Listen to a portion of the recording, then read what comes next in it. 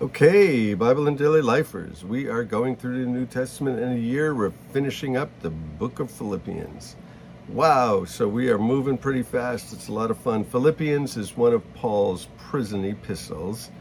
It was written while he was in prison in Rome, awaiting trial for preaching the gospel in Jerusalem. That's the charge, preaching the gospel in Jerusalem.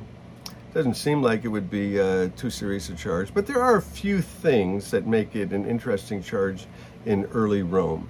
And one of those things is that the emperors considered themselves to be supreme and to be the only king and the only one to be honored as and the only one to be worshipped, so to speak, as king. And so the early Christians were saying Jesus was a king. So this is an issue that the one who's supposed to be called king, well, they have another king. So that's an issue. Maybe some places it's a minor issue, some places it's a huge issue. Also, part of the problem is that there's a morality also that the early Christians had that just sort of irked a lot of Rome. So he's in trouble. We'll have to see what happens. And in his letters, he seems to be caught between two minds. Which one's the Lord going to do? Am I going to die here, or am I going to be released and do some more ministry? I guess that's a dilemma each one of us have every day, isn't it? Am I going to die today or tomorrow, or am I going to be here and continue? So my old pastor used to say, you need to live each day as though Jesus were coming tonight, and then you need to plan as though he never were. So I think the Apostle Paul sort of falls into that category and seems to indicate that in the book of Philippians, to me anyway. Therefore, because of chapters 1 through 3, my brothers and sisters, whom I love and long for, my joy and my crown, stand firm in the Lord in this way, dear friends.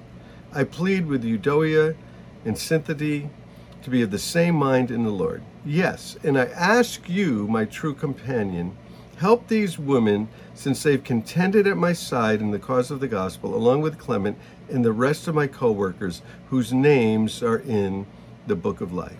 So these ladies are not getting along, and they're causing some trouble in the church, and we had alluded to that a few chapters earlier. When people aren't getting along in the church, in the gathering, home churches, you can imagine the size of those things. They're not getting along. It just creates trouble for everyone. And the Apostle Paul is saying, come on, guys, let's get along. Let's just focus on Jesus and not whatever these other issues are. And there are big issues, right? There are things that are important. There are things that are important to us. There are things that are important to the gospel. But let's learn to get along. Let's learn to get along. Our names are in the book of life. We're in this together, and we're co-laboring together. So let's not be all divided and fighting with each other. Rejoice in the Lord. I'll say it again. Rejoice. Well, he said that in the beginning of chapter 3. Rejoice in the Lord. Again, I say rejoice. And at that time, he said, it doesn't bother me to tell you the same thing over and over again. So it doesn't bother us to say, let's just rejoice in the Lord. Whatever's going on, praise the Lord. Let your gentleness be evident to all. The Lord is near. Well, if the Lord was near then, the Lord is near now. So if they were expecting the coming of the Lord, and it's 2,000 years later, well, where's the coming of the Lord? Well, Peter talks about this, where he says, some mockers say this, well, where's his coming? He said he's going to come. Where's his coming? He wasn't telling the truth. He's not coming. And Peter said, look, the Lord's not slack concerning his promise, as some consider slackness. But the Lord is patient, and the Lord doesn't desire that any would perish, but that all would come to repentance. So why hasn't Jesus come back? Because he's still looking for more people to come to Christ, more people to be saved, more people to come into the kingdom. And so he's holding back for that. He's holding back for that. So let's go win some people for Jesus. Let's go tell some people about Jesus and win them to Christ. And let your gentleness be evident to all. Be polite, be nice. Say please, say thank you. Don't be anxious about anything. Well, the Apostle Paul in the previous chapter, he said he was anxious about Epaphroditus' health. But we shouldn't be anxious about anything. Let's give it to the Lord. But in every situation, by prayer and petition with thanksgiving, present your request to God. So when you do have anxiety, bring your anxiety to God. Bring your request to God. Tell God what you want. Tell him what you need. God is listening. He's always listening. And the peace of God, which transcends all understanding, will guard your hearts and your minds in Christ. So the peace of God calming us down. And certainly the Apostle Paul would have needed the peace of Christ. He's in jail. He's got a lot of reasons to be anxious. He's facing death every moment. He just doesn't know what's going on. Finally, brothers and sisters, now this is huge. We could camp out here for days. Finally, brothers and sisters, whatever's true, whatever's noble, whatever's right, whatever's pure, whatever's lovely, whatever's admirable, if anything is excellent or praiseworthy, think about those things. Right.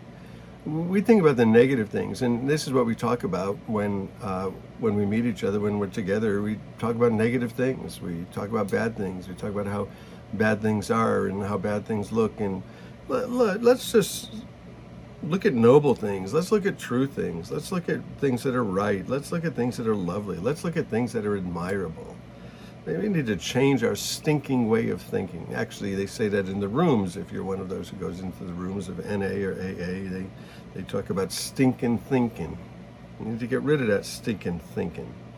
Whatever you've learned or received or heard from me, seen in me, put into practice, and the peace of God will be with you. Let's just do the right thing. If we do the right thing, then we'll have peace. I rejoice greatly in the Lord that at last you renewed your concern for me. Indeed, you were concerned, but you had no opportunity to show it. What's he saying? He's in jail, and he said, you guys ended up sending a gift to me. You ended up sending a gift through Epaphroditus. What did they end up sending? Probably money. And, Epaphroditus isn't going to travel all that territory through all those roads with stuff. He probably had money, and he came with money so that Paul could have groceries, and he could have, maybe some new shoes or whatever. Epaphroditus brought it, and he brought it from the Philippians. The Philippians were supporting Paul in his ministry and supporting Paul in jail. Again, in first century Rome, if you were a prisoner, then your friends could bring you food. They could bring you clothes. They could bring you all kinds of stuff.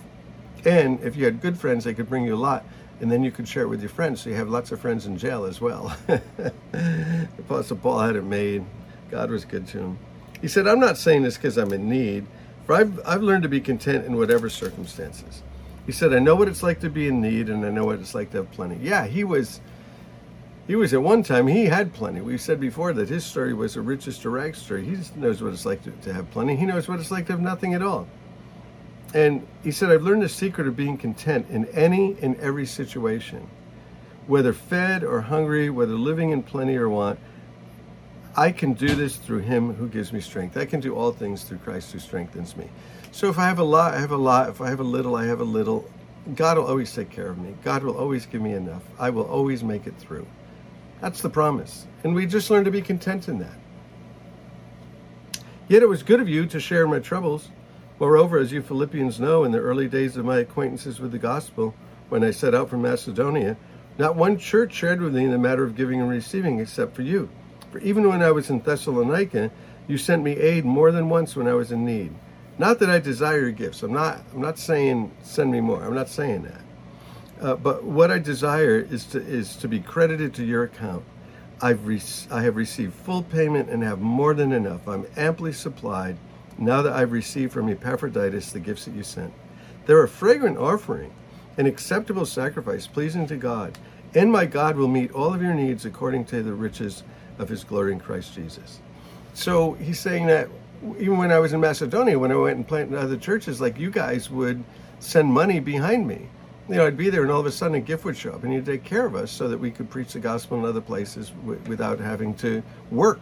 And they would work. They often worked. Paul was a tent maker, and so if he had to work, he worked. But a lot of times he was supported by the church in Philippi. It's good stuff. To God, the Father, be glory forever and ever. Amen. Greet God's people in Christ Jesus. The brothers and sisters who were with me, they send greetings. All God's people here send greetings, especially those who believe who are in Caesar's household.